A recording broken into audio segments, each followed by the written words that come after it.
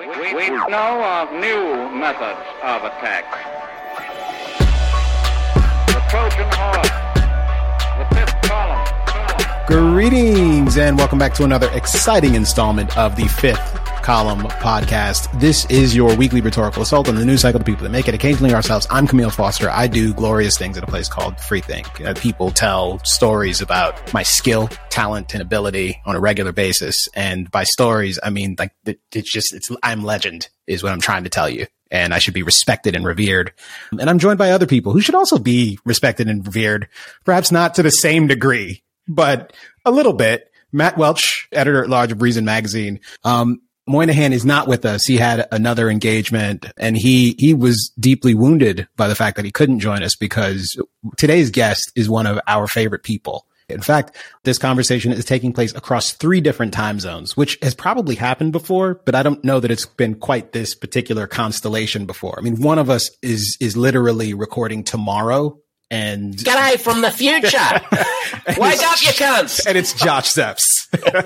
Host of Wake Up, You Cunts. Hello again. Yeah, no, this is really, I'm going to have to be Moynihan today, am I? Yeah. How's this from my Moynihan impression of the fucking Australian joining us from fucking Crocodile Dundee from down under? He's going to bring his fucking kangaroos and koalas to the show. What the fuck him? That's my Moynihan. Pretty good. The R's are the trouble. That's where pretty you slip strong, up. actually. Yeah. That was pretty strong. So I didn't know Moynihan wasn't going to be here. I'm going to have to channel him in spirit. It's okay. Michael, if you're listening, which we'll he be probably fine. won't. Yeah. We miss you. No, he will listen. He listens to all of the Fifth Column episodes he's not here for. That's the only way he can critique us. And actually, he prefers the ones that he is here for, which he just listens back to his own voice constantly while gently masturbating. That's an interesting fact. All true except for the gentle part. Yeah, it's furious. His masturbation is furious, ladies and gentlemen. Absent the asphyxiation, he can't finish. That is the whole thing. It's very important. It's critical. This is what he's actually used the word vital, I think. So, yeah. You know. We're off to a good start. Yes. Lovely to see you again, Camille and Matt. I wish I could be there in person. To see you. Yeah. I'm counting down the days to when we can get a beer again and actually do this in person, when I'm released from my prison aisle. Yeah, my you're goodness. actually imprisoned on your convict continent. That's how you guys started. That's how it will finish, apparently. It's all looping back. Yeah, according to Tucker Carlson, this is the end of Australia, totalitarianism. So we started as convicts and we are ending as convicts, gently sinking into the South Pacific, the water lapping at our knees. I wanted to warm up a little bit before we get into it because it's been so long since we've talked to you. And I am just genuinely interested in knowing how the hell you're doing. I think the last time we talked was like the summer of last year. The 3 of us, Moynihan, Welch, and myself, were in Williamsburg. This is pre-vaccine, and we were having a recording pretty early on. And at that time, there were so many things about the world that were different. I still lived in Brooklyn, although I was commuting back and forth and making my plans to escape to the West Coast of the United States. Cuomo, people were still in love with this man and were actively talking about him becoming president of the United States of America because of his potent response to the COVID pandemic. Saved so many lives and totally wasn't involved in any kinds of horrible, nefarious activities. And we're, of course, not talking about letting old people die in nursing homes and lying about it. We're talking about, being a little handsy. That's the real problem. And a number of other things were different, Josh, including your, I think at that time, kind of robust support for lockdowns, which I think you've probably pulled back on a little bit. Although part of the reason we're talking today is because you find yourself in a situation that I am, I think, very familiar with in a different circumstance. Like with this critical race theory insanity, I find myself feeling nothing but contempt for people who insist on pushing this propaganda on people, and simultaneously completely incensed by the suggestion that what we ought to be doing is banning bad ideas and putting zip ties on teachers' hands and perp walking them out of schools if they insist on mentioning TNC. Are you saying there might be a complicated solution to certain problems and they might not fall neatly into a certain ideological camp? This is craziness, Foster. I'm sorry. You kind of had me at zip ties on teachers. I was getting my furious Moynihan activity on. Would the teacher be a primary school teacher and would she be 22? Maybe. That's all I'm asking. Maybe. That's all I'm asking. There's certainly a special sort of punishment in store for her. Why does it have to be a she, homophobe? This is very true. For a man who's married to a man, I'm extremely homophobic and anti-Semitic. I want to make sure she's not a Jew as well. Is she a nice Aryan 22-year-old primary school teacher? And let's crack out the zip ties. Well, look, there's a lot of water's gone under the bridge, Mr. Foster. I'll tell you that for nothing. I'm doing okay. I'm not doing great. I don't think anyone in Sydney or Melbourne at the moment is doing great. It's not fun being in a lockdown and, teetering on the edge of an epidemic that has been successfully postponed for quite some time. I guess I'm here would you say I was crowing last time about Australia's success? Some people on Twitter seem to think that I'm here to pay penance, that I'm here to eat some humble pie, that I have to climb down from my pride in my country that I may have exhibited. I see more as of a clucking than a crowing. I think there's an important difference. I think it was actually a lot more sensible and reasonable than that. In fact, I could play back some of the audio from that appearance because the truth is that you weren't sort of thumping your chest in a ridiculous, hysterical, like you people are so awful kind of way. You were very qualified about it. In fact, I remember you saying explicitly something along the lines of, if in fact it turns out that this thing is endemic, then the strategy with respect to these hard, fast lockdowns would have probably been somewhat misguided, because that is a completely different circumstance. And we're talking about this in the context. We've mentioned Tucker Carlson and his proclamation about what Australia is. And I think we should probably actually play that audio in a little bit. But it's also the case that other people like Connor Friedersdorf has written about this at The Atlantic. And Connor acknowledges the fact that Australia and New Zealand are two countries in particular that did a thing that no one else has really done in terms of literally containing COVID early on, and having a period of time where they kind of flattened it to zero. Now, that did require kind of a fortress approach for Australia and New Zealand, where like, you can't come in, and in some instances you can't go out, kind of. But that created a particular circumstance for you all to have to cope with now with the Delta variant. So maybe you can give us a sense of what's going on and Yeah. I mean, I should probably start by saying that I don't think I would change anything that I have previously said about Australia's response to the pandemic. I think it was broadly correct initially to take it very seriously and to lock down quickly in order to try to suppress it as much as possible. And the reality has been, also I should emphasize up front, Australia is a federation of states like the United States is. So all health and policing and lockdown rules and everything take place on a state level. So quite frequently I'll see people send me on Twitter some instance of police brutality against some protester who was protesting a lockdown, and it's in a completely different state. And like, I'll be totally free and they'll be like, this is what's going on all across Australia. Not that that makes it okay, but just to clarify that each state is responding with its own level of hysteria. How many miserable states do you have in your country? We have 6 states and 2 territories. The territories, unlike, they're not sort of Guam or the US Virgin Islands. They're basically states, except their laws are allowed to be overridden by the federal government. Weird quirk. So there are functionally 8 states. And the state of New South Wales, the most populous state where Sydney is, has taken the most mild approach towards lockdowns historically. We locked down hard for 9 weeks initially in March of 2020, and that bought us 13 months of functional freedom. And I think it's worth, like Connor Friedersdorf's piece in The Atlantic, which riled up a lot of people in Australia, and I wrote a 25-tweet Twitter thread in response to it, which he kindly retweeted, which people should go and check out. It's pinned to the top of my Twitter profile. And he just came on my podcast to flesh out a few of our agreements and disagreements. People can find my podcast at Uncomfortable Conversations if they want to hear that. But one point that I was making is it's worth separating 2 kinds of inhibition on personal liberty that's taking place in Australia. One is the border. The fact that unless you apply to the government for an exemption, you can't leave the country.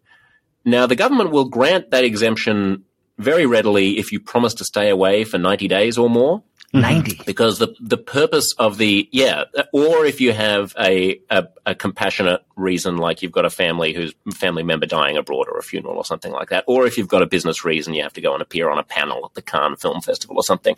So people are coming and going. They're getting exemptions, but it's basically the outbound travel ban is a way of reducing the demand for the quarantine spaces of Australians who are returning from abroad, which is the other piece of this border puzzle, which is that in March of 2020, Australia said, all right, no foreigners are coming in during the pandemic, and Australians who are coming back will literally be met at the airport and shuffled into repurposed hotels, airport hotels, like literally Marriott's and Novotels and things, where they'll have to stay for 2 weeks, and then they can come out and go home. And that is how we will minimize the spread from countries like China at the time, and elsewhere. That regime is still in place and is becoming increasingly absurd because you've got fully vaccinated, COVID negative Australians who, when they arrive in the country, have to be quarantined. Right. But every single day, there's more than 1,000 new cases cropping up in Sydney, and those people just get to self-isolate at home, and, they could probably breach that rule if they wanted to. So things are kind of falling apart, and we're sprinting towards the finish line, and we're fully cognizant of how incongruous the whole thing somewhat seems. But it's worth separating those border prohibitions from what I think is a more serious concern about human rights, which was sort of Connor's point in The Atlantic, which would be, how long can a country keep on imposing draconian rules on the movement of its citizens? Like in Victoria, there are curfews, and in some local government areas in Sydney, there are curfews. You're not allowed to be out after 9 p.m. or before like 5 a.m. or something. There is no scientific or epidemiological reason why that's the case. That actually was something that the police minister requested to be able to give more power to people who wanted to be able to disperse crowds of young people who were hanging out drinking at 2 a.m. in a park, right? So those kinds of things, and like the rules under which I'm currently living in Sydney, just to give you an example, I'm allowed out. Some people, I think the lockdown means that you're like trapped inside. What it basically means is that you're working from home unless you're in an essential industry. And in Sydney, that means that I also can't go more than 3 miles from my house without a good reason. And there are several categories of reason. What happens when you go 3.2 miles? Who notices? How do they there notice? Are snipers on the roofs of all the buildings, and they take you out with a single shot when you go 3.1 miles. No, nothing happens. Nothing happens. Are you sure? Yeah. Okay. But there have been things that have happened. Like, we've seen some of these things. You mentioned the kids who got arrested having that party, and I've seen the video, and I cringed watching a young person like on their knees with their hands behind their backs in handcuffs, bleeding apparently from some sort of cut on their leg, while the police officer was engaging with someone who I presume was like their parents. And this just struck me as, unless there was some physical altercation, this is completely fucking insane. I haven't seen that. But basically, yes, if you're doing something that is wildly against the spirit of trying to suppress the pandemic explosion that's currently taking place, like having a big unmasked, unvaxxed party, then I can imagine that if you object to getting fined, so basically you get $1,000 fine if you breach the rules technically, but as you imply, Matt, there's no enforcement mechanism. I mean, we're now into like the 10th week of this lockdown, and I've certainly never been approached by a police officer to ask for my ID to check that I'm within 5 kilometers of my house. Okay. That's not happening. But they did check that in France, right? Like there was a 1 kilometer. Yeah, exactly. I mean, France has had many other, this is why I'm a little bit perplexed by the focus on Australia at the moment, because many other places have had lockdowns that were much stricter. I mean, in France, you couldn't leave your house, and Italy, I think, as well. You couldn't leave your house without papers, without a good excuse to leave your front door. That sort of thing is not happening. But, I mean, I will completely agree that it is a sucky way to live, and if it lasted one day longer than it has to, you would worry about Australian democracy. But what has allowed us to not have to live this way in the context of the past 18 months has been the border closures. So, like, sometimes I think we use interchangeably the border prohibitions on human freedom as if they're yet more evidence of the indignities that Australians are enduring due to the lockdowns. But in actual fact, in the majority of Australian states at the moment, there are no lockdowns because they've done a better job of securing the borders than the two most populous states, which have been processing all of the quarantine people and had the virus escape from quarantine have. So in Western Australia, in Perth, a city of more than 1 million people, there's no lockdowns. Everyone's out and about. They're partying. They're in pubs. They're in bars. But if they leave the state, they know that they're going to have to spend 2 weeks in a hotel on their way back in. That's what has bought them 18 months of living without the virus. So now the question is, well, what the hell happens now? And I think that's the legitimate question that a lot of more reasonable Americans are kind of raising their eyebrows about. Like, why? Well, I think there are two things that I hear get asked. One is, why do you have to be so hysterical over a relatively small number of cases? And why do you have to be so brutal about enforcing the lockdown? The answer to that is, we stuffed up the vaccine procurement, the government did. They didn't jump on as much Pfizer as they should have last June and July and August when other countries were buying it. We have our own capacity to make AstraZeneca and some of the other vaccines, and the government stupidly failed to push Pfizer for as many doses as it could get. It only got its order in November, and the US and UK and Canada had theirs in by the first week of August. So we're sprinting to the finish line to get vaxxed. Where are you now, roughly? We are at, well, it's a state-by-state thing. New South Wales is at 70% first dose. So the plan is that once we hit 70% first dose, vaccinated people can go to pubs and restaurants and bars and cafes and all that sort of jazz again domestically, and that once we hit 80% second dose, the borders will open and hotel quarantine will begin to be dismantled and so on. So this concern about this being like a permanent state of affairs or like, maybe it'll become an endless emergency, I share that concern. I mean, there are elements here, as I'm sure there are everywhere, who would choose safety over liberty, and who, especially if you're in one of the smaller states like Western Australia or Tasmania and you're living a normal life, why would you want, how brave would a politician have to be to say, yeah, let's introduce a brand new pathogen into the community that will make some people really sick? Like, are they going to wait until they get to 90% vaccination and so they can guarantee that people don't get sick? Or, what if a new variant comes along? What if vaccination doesn't get that high? How many carrots and sticks are they going to have to impose? There is a real concern that places that have managed to successfully insulate themselves, I should say, from the virus for almost 2 years are going to face a kind of Sophie's choice about how to open up and when. And there will be some people who would rather limp along in a soft sort of authoritarianism or isolation than tolerate the reality of ongoing endemic deaths. But that is not going to be New South Wales, because New South Wales can't eradicate its current outbreak. We have between 1,200 and 1,500 new cases a day. There's no way we can get that genie back in the bottle. So we're just sprinting to the finish line vax-wise. And once we reopen to the world, at some point, the other states are going to go, well, it makes no sense that people can fly from Sydney to Los Angeles, but they can't fly from Sydney to Perth. It's about time. Stick a fork in it. It's done. One of the issues about shifting finishing line, we see it here with school policy, right? I mean, kids are still not catching it. The Los Angeles Unified School District tests 500,000 people a week, every week. The same people, vaccinated or not. I mean, it's an incredible data set, and they tested them before the school year started, and something like 0.8% of students tested positive. They who'd caught it at home or wherever.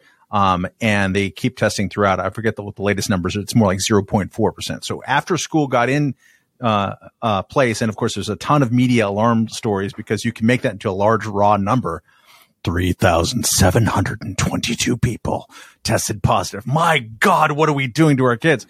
But meanwhile, none of the kids were sick, and there were no transmissions. I think there's 2 schools that got transmissions, but we're seeing that in New York right here. We're like the last school district to open up, and people are preemptively losing their shit about this. In LA, the nice space music you got there, Camille. I don't even know where that's coming from. I don't know which one of my devices is making that noise. He's on a Star Trek Voyager mission now. What the hell is the Close Encounters? So this is Ben Dreyfuss coming in going, holy shit. This is like terrifying. I really have no idea where that noise is coming from. Is it coming out of your computer? It is. It was from somewhere, but I don't know like what tab or anything. That's so fucking weird. Like Adderall, you need to control your tabs. This is what I'm saying. Oh, you know what it is? It's one of the damn Canadian news websites that I have open. It's just so pretentious and awful. It's actually just forcing its way. What the fuck? It's spontaneous. It's open in the background. We already have a fucking pirate on the podcast. I'm prepping before we talk. I'm reading. And Australia and Canada are basically the same country anyway. I don't believe that for a moment. Australia is Canada sur mer. How much are you looking at Hawaii right now? And I asked that because Hawaii is an island, like Australia. I guess some people used to go. It's a lot smaller than Australia. I don't know if you're familiar with the size of Australia. Australia is the same size as the contiguous United States. Yes, but Hawaii also is not. But Hawaii is in the South Pacific. It's an island state. It's different from North America Pacific, because of its. Shut the fuck up. Different than the rest of us because of its islandness, and also it has had by far two things: the lowest amount of COVID and deaths per capita, and so on, and the highest amount of vaccination. I think their old people vaccination is above 99%. It's the highest by far in the country. And in the last... Did you just say old people? Isn't that ageist now? Aren't you supposed to say people living with age? No. Okay. Say old people. old people. We don't compare ourselves too much. Yeah. No, but I say this because they have experienced the same basic slope of Delta infections, despite all of this, over the last couple of months as Texas, with a slight drop off in their number of people who die because the vaccination is higher. But like the Delta is ripping through the 99% old people vaccination rates there too. And I also wonder if there are things both in terms of policy, but also results. I know that you don't like to talk about New Zealand as being an actual country or worth anybody paying any attention to, but like islands are different, dude. Like different concepts, different policies. You guys have always got a weird hang up about the Red Chinese or whoever else were coming in the country. Different approach towards immigration. So what do you look at, or what do you notice when you see other crazy island people? Well, you're right to point out Delta, because Delta is why we're here, basically. Delta changed all of the epidemiological assumptions that had underpinned the success of New South Wales for the prior 13 months. So it's not that there hadn't been outbreaks. There had been outbreaks from hotel quarantine, but we have a very strong contact tracing system, and we all scan QR codes wherever we go relentlessly. And so the contact tracers who are immediately after the pandemic hit and Qantas, the airline, fired a bunch of people, the government rehired them to become contact tracers to call people who'd come in contact with people who were infectious. And that was able to put the lid on all of the outbreaks with the original Wuhan variant. And then when Delta came on... Can I slow you down just for half a second? Because we all scan QR codes wherever we go. That's going to be a bit of that freaks out your libertarian mind, doesn't it? A little bit. I don't scan QR codes wherever I go. So what does that mean, and what are the effects of that? Or what happens next? So, well, each state has its own QR code system, and I'm already tired of your federalism, by the way. It's getting a little bit. I'm emphasizing it so much because I keep getting accused by Australians from smaller states for speaking as if New South Wales is the whole country, because I have that kind of, it's like people in Sydney and New South Wales are like New Yorkers who just think that they are the entirety of the United States. You mean you're most of it? Yeah, we are. Yeah, we are, basically, to be fair. By a lot. So you scan the QR code when you go into an establishment, and you just basically check in and check out, and then that is held on your phone. So like the supermarket, the restaurant, supermarket, the bar, restaurant, everywhere, basically everywhere. You just scan it, has a little QR code. Check out, and it knows where you are. No, it doesn't know where you are until you become a person who has COVID. So it's held locally, but yes, there is a potential. You're right for your spidey sense to go off about this, because it's currently an active debate in New South Wales. When they introduced the QR codes at the start of the pandemic, they made it clear that this was never going to be used for law enforcement. So it's against the law for those QR codes to be used for anything other than contact tracing. But as you can tell, as you can guess, spoiler alert, not all states had the presence of mind to do that. So now there have been some cases in WA, in Western Australia, of police solving 3 instances in which police were able to obtain QR code information about people to solve a crime. Of course. Now that has become something of a political scandal, because even if you're a tough on crime, anti-libertarian, if you believe in the health utility of being able to contact trace outbreaks, then you don't want to discourage people from checking in and checking out by making them fearful that their data is going to be compromised by law enforcement. So you're right, that has become somewhat controversial, but it's generally broadly accepted, and we can talk about the cultural differences between America and Australia at some point if you want. But yeah, I mean, here we are either sheeple who've never learned to be free, or we're pragmatists who go, you know what, I'd rather be checking in and checking out, so that if it turns out that my Uber driver was infectious, I'll know, and I'll know to self-isolate so that I don't kill my parents who might not yet be vaccinated, than adhere to abstract ideas about liberty. Ever notice the ideas are always abstract when you're trying to shit on them?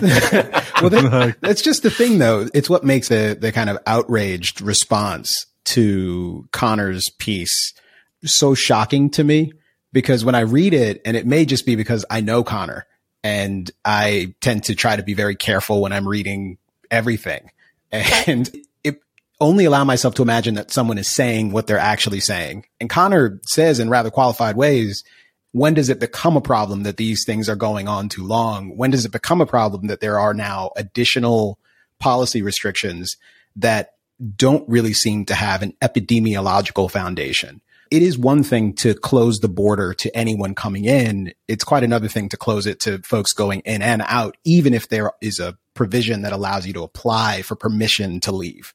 Like you actually only need one of those things to obtain that protection. This is, and Matt alluded earlier to Australia's relationship to immigration and our incredible, but I do also think this is part of the hypocrisy of the American criticism, which is that, there's been a lot of concern mongering from Americans about our quarantine camps. And I've seen aerial photos of, there's this, in addition to the hotels that the vast majority of returning Australians are forced to stay in for 2 weeks, there's a repurposed mine shaft. We call them a mine shaft. It's fine. They're throwing down a mine shaft. It's not that hot, but it's a very nice mine shaft. Yeah, it's a beautiful mine shaft. The pillows are wonderful. No, there's a construction. There's a large construction bungalow camp out on the outskirts of Darwin that used to be for people who were building a large project nearby, and then it was repurposed into a military barracks, and now it's been repurposed into a quarantine station for the Australians who weren't able to come home on commercial aircraft and who've been repatriated home on special Department of Foreign Affairs sort of rescue flights. And so that's actually the nicest place to stay. People try to get a flight into Darwin rather than anywhere else, because rather than being cooped up in a Marriott, you get your own bungalow and it's got a veranda and you can go outside and you can get some fresh air and you can exercise and so on, instead of being stuck in a serviced apartment. So it's quite a nice place, and the food is apparently quite nice as well. The New York Times Sydney bureau chief Damien Cave just came through and has an interesting article about his experience in Howard Springs, which is the name of this quarantine station. But I've seen photos of it going around on, and like Tim Poole and alt-righty sort of citizen journo bros like that, tweeting about it, saying that Australia's running concentration camps. There's just a lot of misinformation, like that it's a concentration camp where we're sending the infectious or people with infectious ideas, maybe, or maybe next it'll just be, the people who the government doesn't like. I mean, maybe, maybe I'll bet as much money as he wants that doesn't happen. But I suppose anything could be repurposed into anything. Well, that sounds. I can't remember where we started. Oh, that's right. So the point about immigration, we have been running literal concentration camps in Australia as part of our offshore detention of asylum seekers who arrive by boat in other countries, so that they don't have the rights that we would have to give to them as a signatory to the United Nations Refugee Convention. So we intercept them offshore. We say, you're not technically our problem. We pay a shit ton of money to tiny Pacific Island nations like Nauru and Papua New Guinea to run concentration camps there where they are stationed. And the official policy has been for decades now, if you arrive in Australia by boat to seek asylum, you will never set foot in Australia. You will never come to Australia, even if you end up being proven as a refugee. And we do enormous refugee swaps. Now, I should say, Australia has one of the highest immigration rates per capita in the entire world. We are a more migrant-heavy country even than the United States. The proportion of our population who was born abroad is something like 40%. Like, most of the country has arrived since the Second World War, and our humanitarian intake is very, very high. But we take people from refugee camps and from the UN refugee outfit, and we will exchange them sometimes for these people who are rotting in these concentration camps. Now, Donald Trump loved the camp idea. Lots of American conservatives have been big fans of Australia's hardline policy, and in some respects, it's an understandable policy because the only way that Australia has been able to maintain public support for such high levels of immigration for so long is by reassuring voters that we are deciding exactly who's going to come here and that we have control over the borders. And I do think something perverse happens when you don't give a shit about controlling the border. You get effects like Trump, and you get effects like Brexit when people feel like they're the border is out of control. So to some extent, there is a Faustian bargain that may be worth making to Australia's hardline position. But what I find weird is that all of a sudden, so many American journo bro citizen dude concern mongers are worried about a mining accommodation where we're putting people temporarily during a pandemic who have chosen to go there because they want to come back to Australia. And these are the same people who wouldn't give a flying fuck about the actual concentration camps that we're running in New Guinea. Yeah. I mean, look, public opinion, public perception is relevant.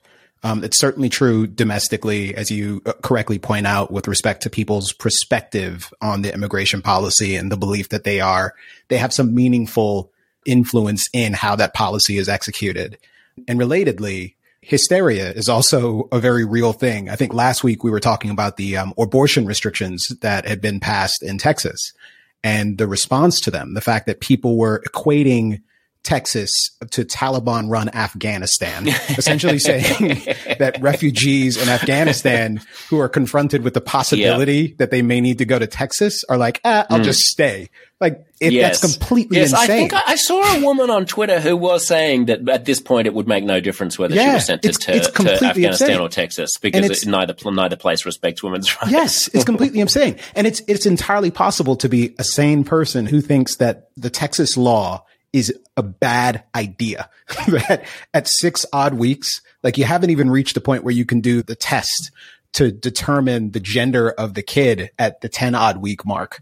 And whatever other kind of genetic issues there may be, which is often the point at which people make decisions about whether or not to continue a pregnancy or even to tell their friends that they are pregnant. This seems consequential and like the sort of thing that the policymakers ought to consider, and that wasn't considered. And in much the same way, I think you have this ridiculous, hysterical response to the situation in Australia, which is to say that, well, as Tucker Carlson said, Australia is over. Australia is a totalitarian the water dictatorship. At my knees. It is effectively the CCP is controlling Australia now, which is completely insane. But at the same, let me just also, sorry, Camille. I was just going to say at the same time, and I think you completely agree with this, it is entirely appropriate to look at the places where policies have no epidemiological foundation, or there are actual abuses of the law. There are people who are running afoul of the law for whatever reason. They're instituting, say, border restrictions that are unconstitutional between the different states in Australia. And they're doing it with their own justification. And by the way, they probably are unconstitutional, and nobody even seems to care. They're just like, this is what I sort of mean about abstract libertarianism, Matt. It's like, and in some ways, without going down the whole rabbit hole of Texas and abortion and stuff, that is a very, like what the Supreme Court did last week is the sort of abstraction that I'm talking about in the difference between Australian pragmatism and American idealism. Like, that is the sort of thing that I just don't think a high court in Australia would do. To look at the law and go, well, technically they're right. There's no one who has any standing. So in this abstract artificial universe of jurisprudence, which is purely, this platonic world of ideals, there's no possible way that we could make assumptions about what's actually going on in Texas, since there's no one with standing and they've managed to find the loophole. Congratulations. We are stuck. I mean, in Australia, I just think a Supreme Court, a High Court justice would just go, that's got to be bullshit. I mean, technically, yes, in the abstract, you might be right, but in practice, this makes absolutely no sense.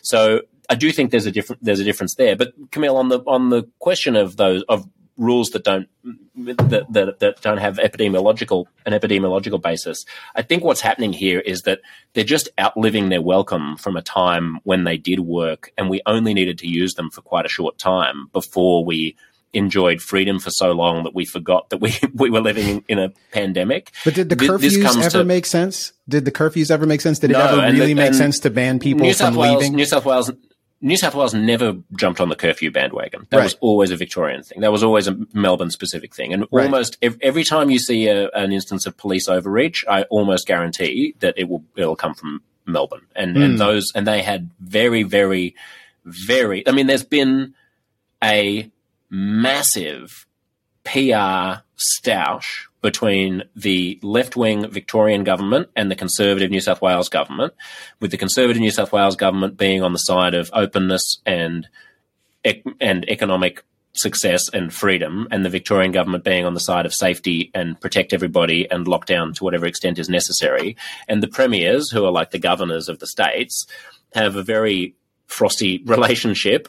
And one of the reasons why we're in the situation we're in is because the New South Wales Premier, I suppose, wasn't fearful enough of the Delta variant and based the epidemiological assumptions about how to control it when it did escape from hotel quarantine on her prior experiences with the Wuhan virus. And had she had the same level of caution as the Victorian Premier, then we probably would have been able to put it back in the bottle, maybe.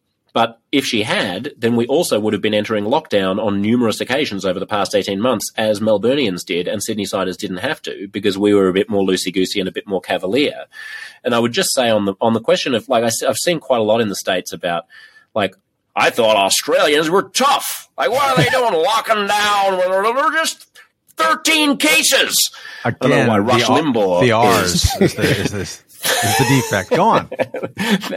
Thank you for the dialogue coaching. Well. Here's the thing about Josh Szeps, fucking Australian fucking kangaroo, fucking Moynihan. Like, lockdowns don't work once the thing's gotten out of control. In countries like France, they had really, really strict lockdowns that didn't do terribly much in the long run. The whole point of the lockdown is that the virus spreads exponentially. And if you have 100 cases today and you have a reproductive rate of 1.3 in the population with the Delta variant, then it only takes 2 or 3 days for the number of cases to double. So 100 becomes 200, 400, 800, 1600, 3200, 6400, and pretty soon you're off to the races and the contact tracers can't keep up and your hospital's getting overwhelmed. So when people are like, why are you being so hysterical over a small number of cases? It's sort of like, well, because there's kind of an on-off switch. Like, if we don't want to join the rest of the world and go through what the rest of the world went through 15 months ago, then we have to keep the pause button held until enough of us are vaccinated that we're not going to go through that. Right. Remember, we never had our big first wave of COVID deaths or casualties. We don't have any background immunity. We don't have people who got mild COVID and then recovered. We don't have a hospital system that has spent the past 18 months getting used to this, treating this, understanding this, expanding capacity, to cope with this, expanding capacity. And, Tyler Cowen has a great piece in his blog that's critical of Australia, which I think is is a just criticism, which is if Australia really cares about being serious about COVID as much as it says it cares about, it would be doing a lot more than just the authoritarian stuff. It would be giving rapid antigen tests to everybody every other day. It would be massively expanding ICU capacity. That was going to be my next question. Because I completely and 100% agree. He totally nails it, and I, to be honest, hadn't really thought about that. But yes, we are being way too selective in the tools that we use. To be fair, they are the most tried and tested epidemiological tools, which are social distancing, mask wearing, don't travel around too much and spread the virus too much. But I do think it's important for Americans who are scratching their heads going, what the fuck is going on in Australia, and seeing all these images out of Australia, to understand if we open up and let it rip, we don't become Florida today. We become New York in March of 2020. Right. Because we haven't had the initial cull of people. We haven't had, I mean, there are frankly, per capita, 30,000 Australians who are alive who are dead in the US and the UK because that's the death rate. Now, those people are still vulnerable. They're by definition the people who are most vulnerable to the virus.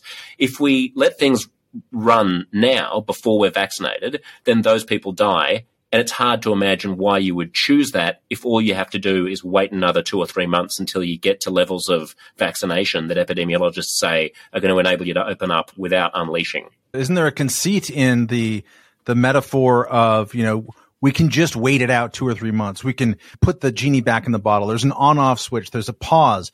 All of these things are metaphors that make us think that there is a level of human control, that if we just willed it in a certain way and pressed a button, and that button is almost always going to be the behavior button. It's almost never going to be, or just not as often as it should be, let's say, and this is very true in America as well, a button of like, how can we vaccine everyone faster and test everyone faster, which seems to be a hell of a lot more interesting and useful. I just wonder. Well, no, to be fair, we are on that. I mean, New South Wales is currently vaccinating more people per capita than anywhere in the US ever did and anywhere in the UK ever did. We are sprinting. But this is a new lining them up. But you're right. This is new. I mean, this is a total fuck up. The Prime Minister literally said earlier this year, this isn't a race. It's not a race. Right. He said it's not a race. Vaccinations and then are not a race. The moment Delta got out, speaking of the vaccine rollout, but I mean, he was just covering his ass because they fucked it up. Right. What else is he going to say? Well, that's the thing that keeps rattling around in my head. And I think this is true of so many things in the COVID era. We begin to obsess over one particular policy strategy or policy dispute, and everything else gets lost in the mix. And looking at this from afar without having the local knowledge that you do, that maybe folks became so fixated on the strategy of suppressing and attaining this goal of COVID zero and saving as many lives as possible, that the related work that needed to be done with vaccine development and rollout, and even the strategy for acquiring actual vaccines. Because having listened to your podcast and look into this a little bit more in preparation for this, it seems like some pretty severe mistakes were made early on that had pretty huge consequences. And building out the hospital capacity, because Australia, relative to the rest of the first world, so to speak, like actually has really, really low sort of bed availability, not just relative to the United States, but relative to everybody else. I think they're slightly above Japan in that respect. But there's been a lot of time to work on those problems. And I think COVID zero as a strategy has almost boxed policymakers in and made them perhaps blind to the obligation that they had to develop plans for a universe where COVID zero was simply unattainable, not because of the failures of their policy, but because of the reality that the rest of the world did not attain this goal. Yeah, no, completely agree. I mean, I am disheartened by how unenergetic and unvital like policy making is, not just in Australia, but everywhere. Like there is so little imagination and ingenuity, so little appetite for, well, what if we tried this? What if we tried this? What if we tried this? Let's have a government that is nimble and light and that isn't, that goes for the less intrusive option rather than the more intrusive option. And, to be fair to the government, Australia is now building up its mRNA vaccine capacity. mRNA vaccines are very new. We didn't know the pandemic was going to hit when it did hit. Only a small, tiny handful of countries had mRNA vaccine production capabilities. Australia will now have its own mRNA plant, because currently all of the Pfizer that we're injecting into ourselves is arriving on huge freighter planes from abroad, as it is in most countries. We have our own production of AstraZeneca here. Was that sort of domestic production versus international production question a matter of like economic nationalism early on? Like, no, we want to make ours here. That's why we're going to go with this. Yes, I think it was partly that, and I think it was partly a suspicion towards that the mRNA vaccines would turn out to be as successful as they were. And the government says, look, everybody, we did it as fast as we could, but nobody knew exactly how successful they would be. To which I say, throughout the lockdowns in Australia, the other thing that people should understand about the economic impact is, the Australian economy has outperformed most countries for the obvious reason that if you lock down for 9 weeks and then you're completely free for 13 months, I went to Hamilton in February and sat with 2,000 other people with no social distancing at all and went to the theatre. Like, when that sort of thing is happening, like, that had not been happening at that time in the States. So there's a lot more economic activity. But at the time, the Australian government was shoveling vast quantities of money into the economy through all this JobKeeper, Job Trainer, Job Saver, Job Seeker, and all of this. For the cost of 1 week of what it was spending on those programs, it could have secured more than enough Pfizer. But when Pfizer came to the Australian government, and there is unconfirmed but legitimate sounding reporting that I've heard from 2 different sources, that Pfizer actually wanted to make an example of Australia like Israel, and they had a plan to vaccinate all Australians really quickly, and they wanted the Australian health minister and his staff to sign non-disclosure agreements. The staff refused. The health minister didn't even attend the meeting. He sent junior staffers who started nickel and diming Pfizer, reportedly, and haggling over money and saying, well, maybe we're interested, maybe we're not. This was back in June of 2020, so before Pfizer had allocated its doses elsewhere. Wow. And there is a sort of unrolling scandal as to how the health minister might have handled this and might have screwed it up. And there was a kind of a swaggering defensiveness about our own vaccine capacity on AstraZeneca. And my argument was always, why would you not throw the kitchen sink at everything? I think there was probably a fear that they would end up getting criticized if they didn't get a good deal. Australia paid 3 times as much for its doses as New Zealand ended up paying. And I don't think at the time, when our response was so successful in reducing COVID deaths, I don't think at the time people really had the empathic imagination to put themselves 12 months in the future and think what it was going to be like for the rest of the world to be getting vaccinated and Australia not to have enough doses. Now, there is some disputing of that reporting. Some people saying, look, none of the countries that had very low COVID death rates got large numbers of vaccines because the drug companies prioritized the places that had really bad health crises over other places. But there are several very reliable sources in Australian health reporting and some leaked emails between Pfizer and health department officials that strongly indicate that Pfizer wanted to be able to use Australia as sort of a country that could, precisely because it had no endemic coronavirus, they wanted to vaccinate all Australians, watch Australia open up and use it as a great PR message for Pfizer, and that the government fucked that up. Wow. That's devastating. How big a controversy is that domestically? It's pretty big among me and my followers. There'll always be apologists and there'll always be people who say, look, hindsight's 2020 and, we have to focus on the future.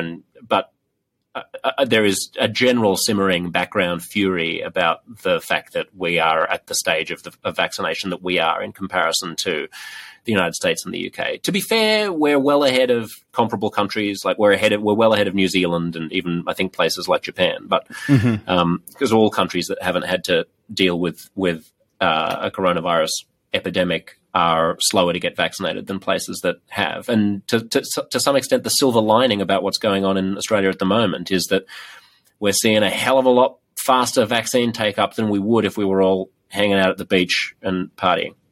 I wanted to ask you, Josh, about Sweden really quickly, because I know we talked about it briefly the last time. And again, last summer, there was a lot of scandal about Sweden in particular, who had a kind of let her rip strategy and who was seeing a number of COVID deaths that was pretty alarming to many people. And there was let's wait and see how things pan out. And at this point, we have a slightly better idea of where things stand. Although again, this isn't over.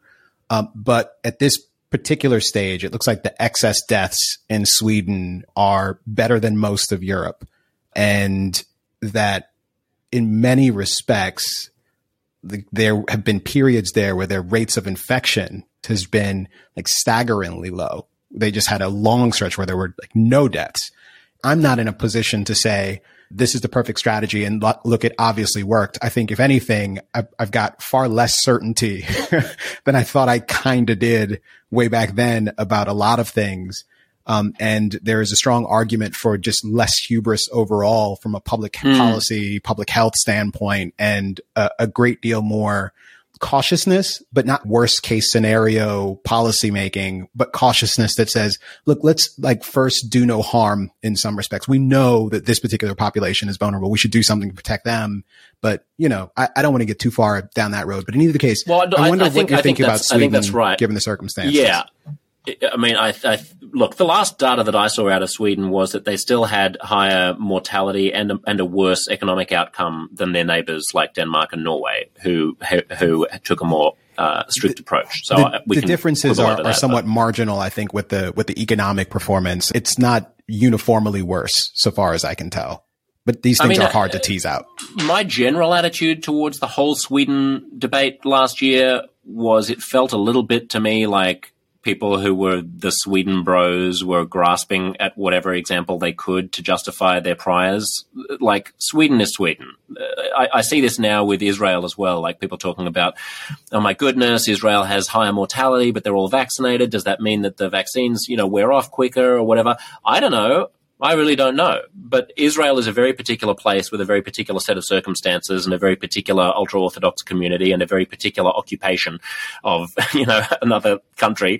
And Sweden is a very particular, peculiar country with very particular and peculiar mores and behaviors. Mm-hmm. I think you're right in general that, it depends a lot about when the finish line is defined as. Like, I mean, if the finish line had been defined as June of this year, then Australia's approach, I think, passed with flying colours.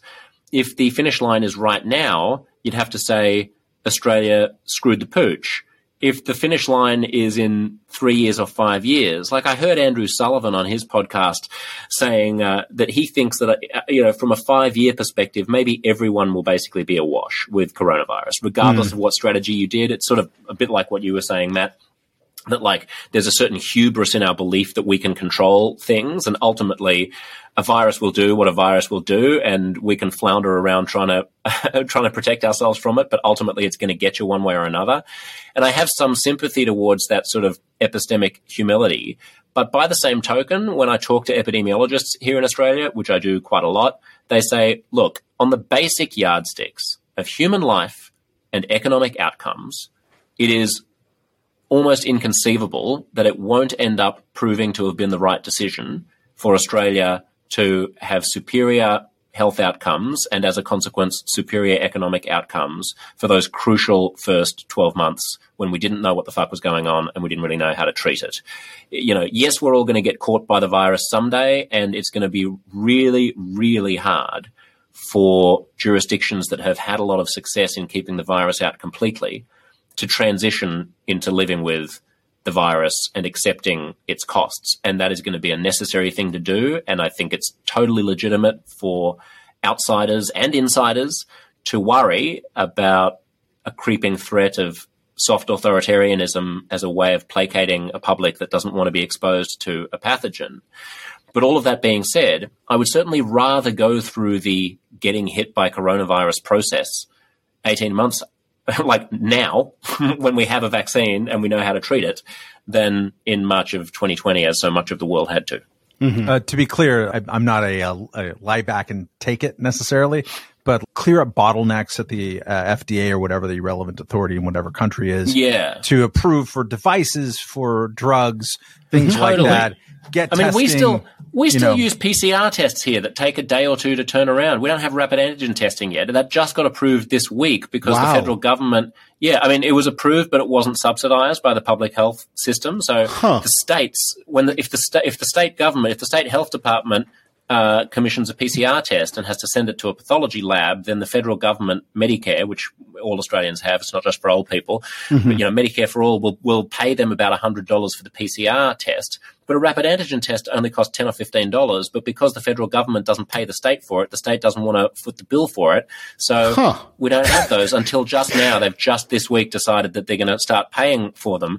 And as always, like corporations are involved here. The big pathology companies that make a profit out of processing the PCR tests have been lobbying the government not to approve funding for rapid antigen tests because they like getting $100 for every PCR test. Yeah. So there's all that bullshit. You're completely right, man. I mean, there should be a lot more stuff. And the fact that we haven't used this as an excuse to dramatically increase funding for state-run hospitals is the other thing. Why are we only looking at, if what you want to do is flatten the curve and prevent hospitals from getting overwhelmed, why are we only looking at the demand for hospital beds and not the supply of hospital beds? We've had 18 months. We could have doubled the amount of ICU in New South Wales, and we haven't.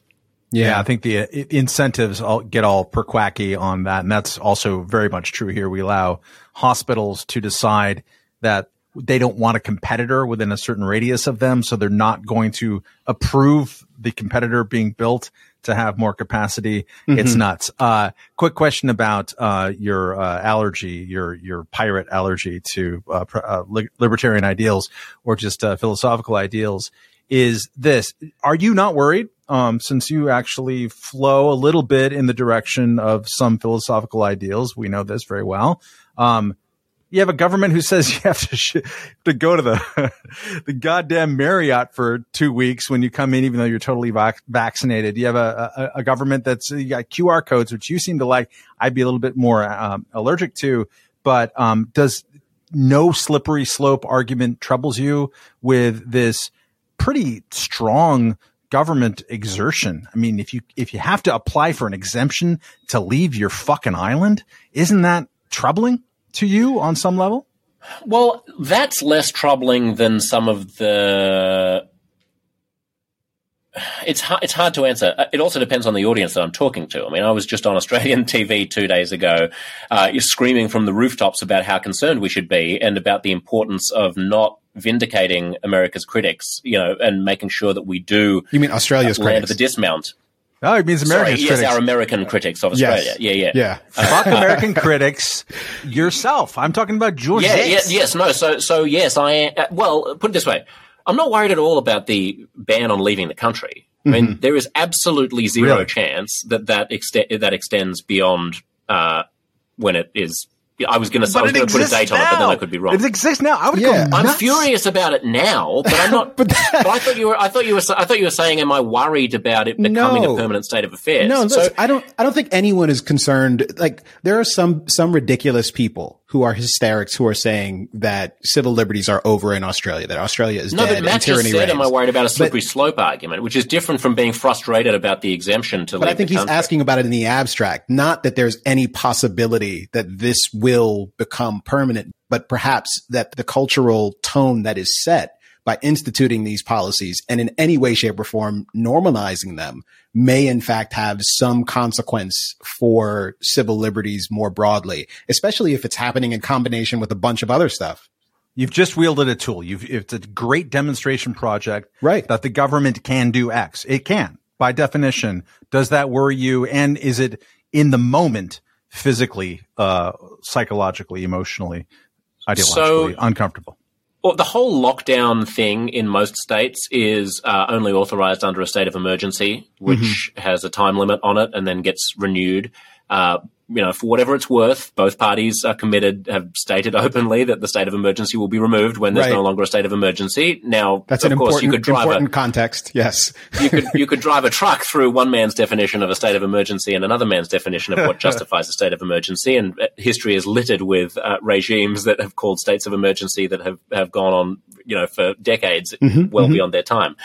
I'm not worried about that being abused. I'm not worried about the border restrictions becoming a permanent state of affairs.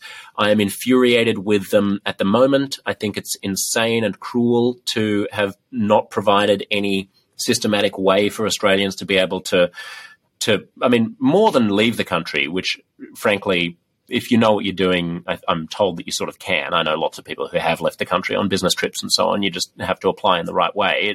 That rule was basically just so that people can't go on a 1-week vacation to Hawaii and then come back and take up a space in a quarantine hotel that could have been used by someone who wanted to repatriate themselves to Australia permanently.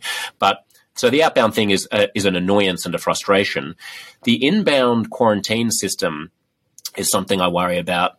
Because it's state-run, so I'm not worried about it here in New South Wales. I think it'll be abolished, and the Premier has been quite clear that it'll be abolished when we hit 80% vaccination, and that is due to happen in November. So I think by the end of the year, we'll have self-isolation at home the way that you do in the States at the moment, where it's some kind of a trust system, perhaps augmented by digital apps, which is another worry that a libertarian would have. Yes. Conor Friedersdorf, his most egregious piece of misinformation in his article, which I asked him to update, and he did update it to his credit, was about this trial in South Australia of an app that is intended to replace hotel quarantine for people who are returning to the state from infectious areas. And instead of staying in hotel quarantine, you can opt to have an app on your phone where the police can send you a message, or it may not be the police, whoever the quarantine enforcement agency is, can send you a message. And within 15 minutes, you have to use a photo, you have to show on your phone using face recognition technology that you're actually in the place where you say you are. Yeah. Otherwise, the police will come around and give you a fine for breaching your self-isolation. Now, Connor wrote it in such a way that it sounded as if every single citizen was going to have to download this app. And so that got shared widely on social media with oh my God, Australia is becoming a totalitarian state. Now, it may be that we think such an app is noxious or a terrible idea, and I certainly have my reservations about it, but it's a very different thing to invite people to voluntarily choose to download this app instead of putting them in a hotel for 2 weeks and have that only apply to people who are choosing to come into the state versus requiring everyone in the state to do it. So that's the sort of thing that scares me the most, Matt. I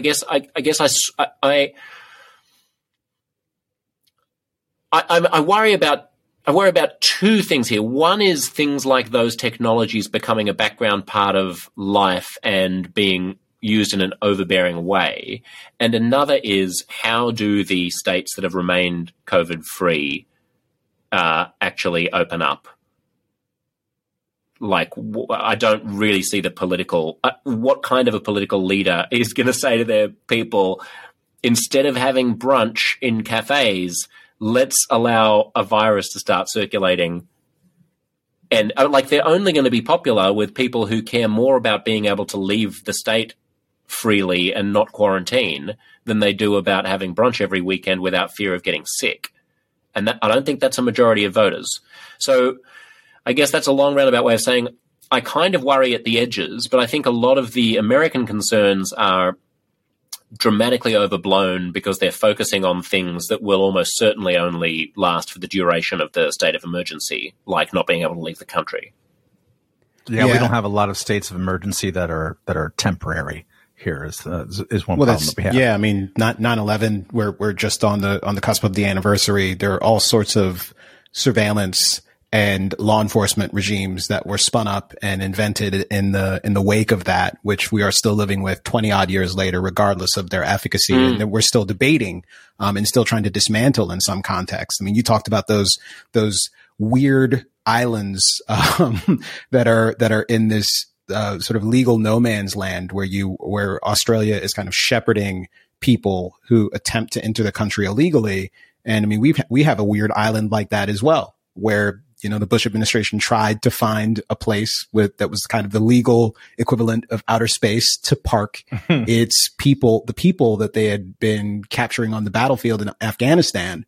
And that became a severe problem for us. And it's one that in many respects we're still kind of wrestling with. And I'll give you one other thing, because I know we're going to lose you soon.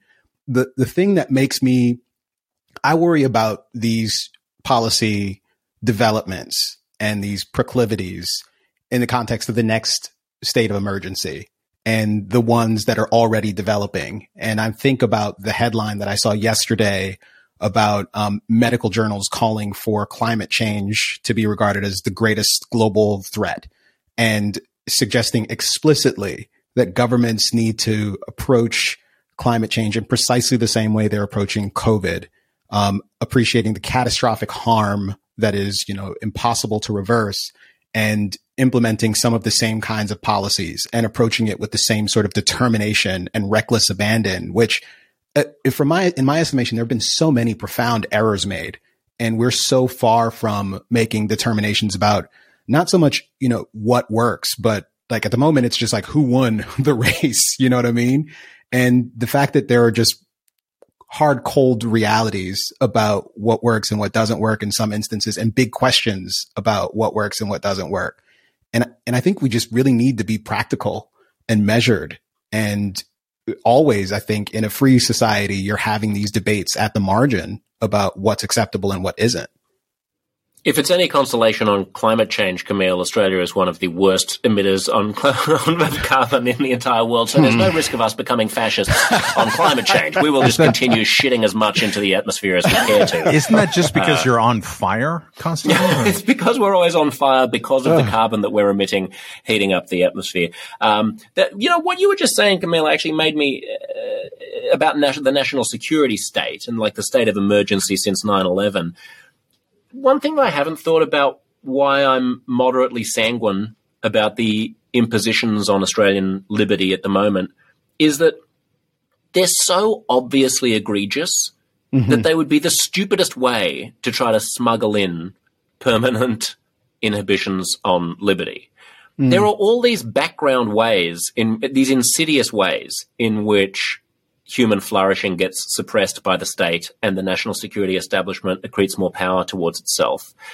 The things that are being introduced in a pandemic moment where we're trying to flatten the curve and crush an outbreak, it's so obvious to everybody that this sucks, and it's so obvious to everybody that these tools are extraordinary, that I just think that the functions of the state are wilier than that. Like they're going to get rid of these things. It's the other, like there's a lot of stuff in Australia that is worrying, that is a lot more worrying. So Matt, the reason I'm having trouble answering your question, like, am I as a broadly civil libertarian person worried about this? There's so much more that I worry about. I mean, in Australia, defamation law is such that journalists who broke stories about Australian soldiers in Afghanistan killing innocent civilians were raided by the police. Journalists who were investigated for, under national security rules, and this was years after the events had taken place. But national security is just invoked as a reason why the government, can hound you. I mean, it's very similar to the sort of stuff that happens in the States with Julian Assange and so on. I mean, the Attorney General, the former Attorney General now, he had to resign, in a sort of a Me Too moment not long ago, he sued the journalists who revealed allegations of a teenage rape against him. And in Australia, you can just sue a journalist. You don't even have to, the person doesn't have to prove that the journalist is telling an untruth. As a journalist, you can say point A, which is true, point B, which is true, point C, which is true, point D, which is true, point E, which is true. And if a judge can conclude that a reasonable person would have concluded Z on the basis of A, B, C, D, and E, then the journalist can be successfully sued by the subject of that article. So you don't even have to say an untruth in Australia. That's how weird defamation law is. I mean, that contravenes the spirit and the letter of the First Amendment more than anything in any democracy does. There's a whole piece in the New York Times by Damien Cave from, I think 2 years ago about Australia being one of the most secretive, sort of police statey democracies in the West. We have a bunch of stuff going on that just happens behind the scenes, military trials that you're not even allowed to report on. So am I concerned about, like, I mean, and the other final point that I would make, I suppose, about lockdowns and things like that is a lot of what I hear from the States seems to treat government action as qualitatively different from, like, downsides of government action as much worse than downsides of non-government action. That's correct, Josh. Yes, as you will agree. And here, at least during the period of a raging pandemic, we just don't see it that way. Like, lockdowns suck, and also being in Florida right now would suck. And I would take a short period of a lockdown interspersed with long periods of total freedom and carefreeness in maskless, hedonism over a slow, grinding unfolding of an epidemic. Mm-hmm. But I think many of my American friends are like, yeah, but the lockdown's caused by government, whereas the epidemic is caused by nature. Therefore, that downside is preferable to the other downside. I don't think most Australians think of it that way. They just think the pandemic sucks, and in some places, the pandemic sucks because it's killing lots of people, and here the pandemic sucks because we're restricted in what we can do. Both suck. Two quick points. One is that I think just today in Australia, you had a ruling that people on the internet, Facebook or whatever, are legally responsible for what is said in their comments sections, which is right. Publishers on the internet, like a news organization that puts a post on Facebook. Really? Yeah. No, it broke I haven't heard a couple that years. Yet. It looks terrifying from afar, but again, we're just, we're doing that weird thing where we're looking at a faraway country and making judgments about it, Josh. Maybe you've heard of it before. The second thing. I can't imagine anyone ever being unfair towards the United States of America. The second thing is, and this is checkmate to Tucker Carlson. He wins and you lose. In that headline, New South Wales health limits residents of locked down tower block to 6 beers per day. There's no just That's un-Australian, mate. That is un-Australian. What's going on? Have you seen that, Josh? I think that's some sort of public housing situation, or at least a housing situation that's somewhat controlled by the government, and the people in that housing development are either COVID patients awful. Or they're in connection with close affiliation with potential COVID patients. Something like that. Yeah. So one weird quirk of our lockdowns, while we're not all locked down, is that there are different rules for people in Victoria, which, as I've said, is much more authoritarian on this stuff. They just lock down the whole fucking state and they don't care about it. If they have to lock down all of Melbourne, they just do that. In New South Wales, they lock down specific local government areas within the city. So you might have, just Park Slope is locked down with certain rules, meaning that if you're in Park Slope, it's about time. If you're in Park Slope, you've got to stay inside your local government area unless you have a good reason to leave. And sometimes don't go outside, Chris Hayes. Yes. I used to live in Park Slope. I love it, but it is what it is. And sometimes a specific apartment block will have an outbreak in it. I'm not quite sure why they do that. Why they don't just why are they locking down the apartment block instead of? Why is that the unit of concern? I mean, you'd have to ask the chief health officer, I suppose. But yes, that is sometimes the perverse result of the lockdowns, that instead of locking down an entire city or state, as some states do, in Sydney, we'll just lock down all right, this is your building. You're staying inside for 2 weeks. I just can't believe anyone can expect an Aussie to survive on 6 beers a day. It's extraordinary, isn't it? It really is. It's shameful. This Facebook thing looks weird. It is interesting that when I Google Facebook Australia and look at the news, all of the pieces that come up about it are American news sites. Yeah, we care about you now because which makes me, I'm not sure. So this is a court ruling, if the Wall Street Journal is to be trusted. This isn't a legislative thing. This is a court. It's a Murdoch paper. It's a bloody Murdoch paper, mate. It must be true.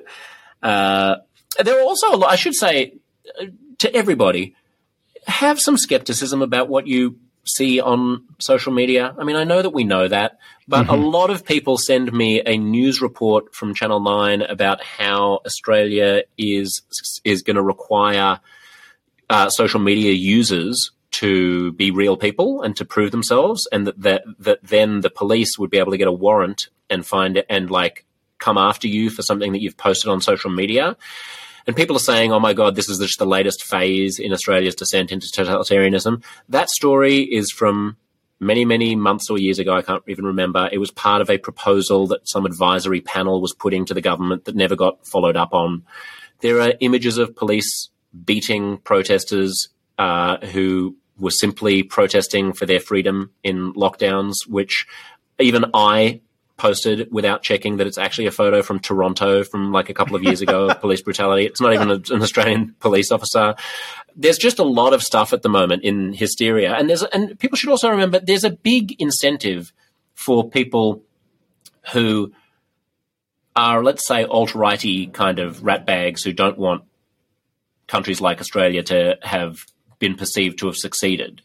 And they spread a lot of misinformation about guns, and they spread a lot of misinformation about policies that don't align with a certain strain of American libertarianism. And I would just encourage people to raise an eyebrow and keep on swiping when they see some example of a calamity in Australia, or actually do your research and try to Google around and find out if it's true and rely on a reputable news site like the Wall Street Journal, which I just did. Not going to let that alt-right equals libertarianism stand, but Camille. Yeah, I think that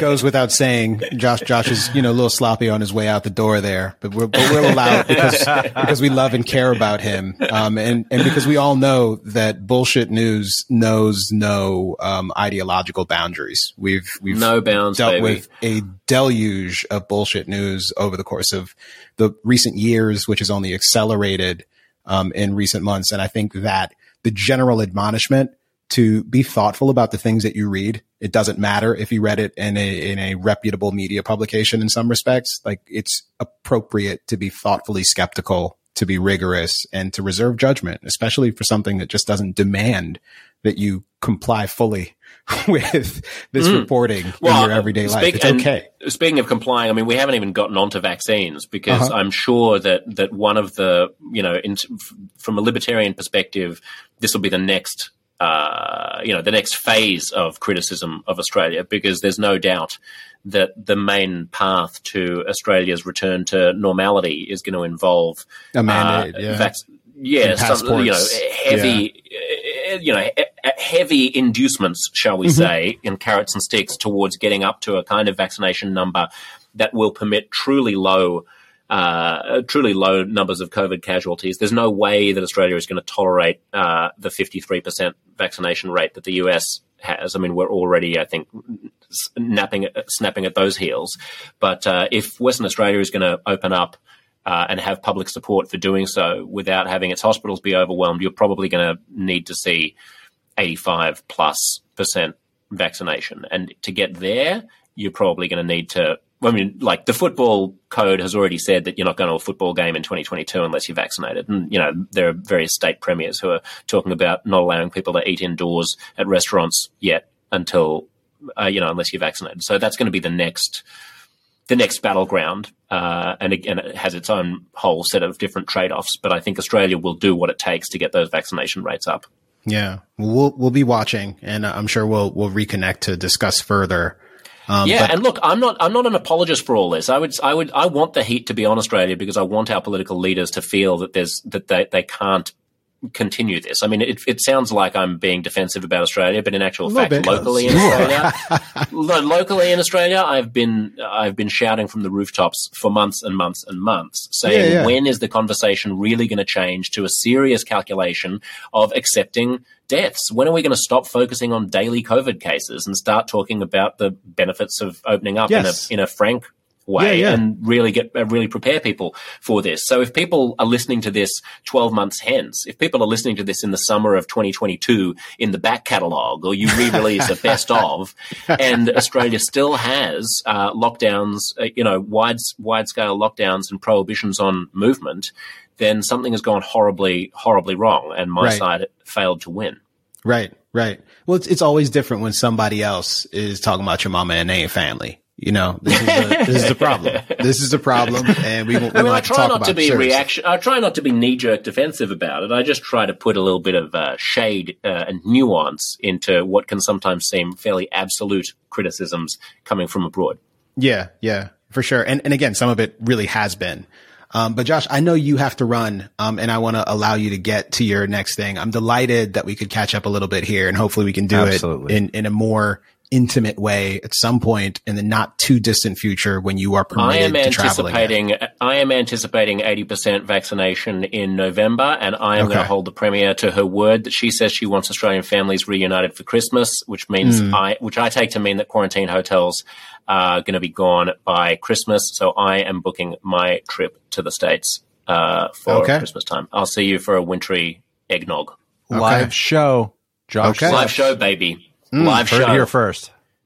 All right. You'll have to have your COVID passport to get in. So there it is. I've got it. I'm all fired up, baby. Well, Josh, it's good to talk to you. I'm glad to see you in good health. You're looking good. It looks like you've been using your Peloton bike or whatever you're doing over there. Keep it up. There's only there are only two things you can do in lockdown. You either just eat ice cream and watch Netflix, or you get fit. And the first half of the pandemic, I ate ice cream and watched Netflix. And the second half, I got fit. Me too. No, I lost like 10 pounds in the last couple of weeks. So you're looking great. You're both looking fantastic. Give my love to Moynihan. Love to all your listeners. I love you guys. You follow me on Twitter. Listen to Uncomfortable Conversations with Josh Szeps. And I'll get an eggnog in December. All right, brother. Thanks, man. Thanks, Josh. Bye. We know of new methods of attack. The Trojan horse, the fifth column.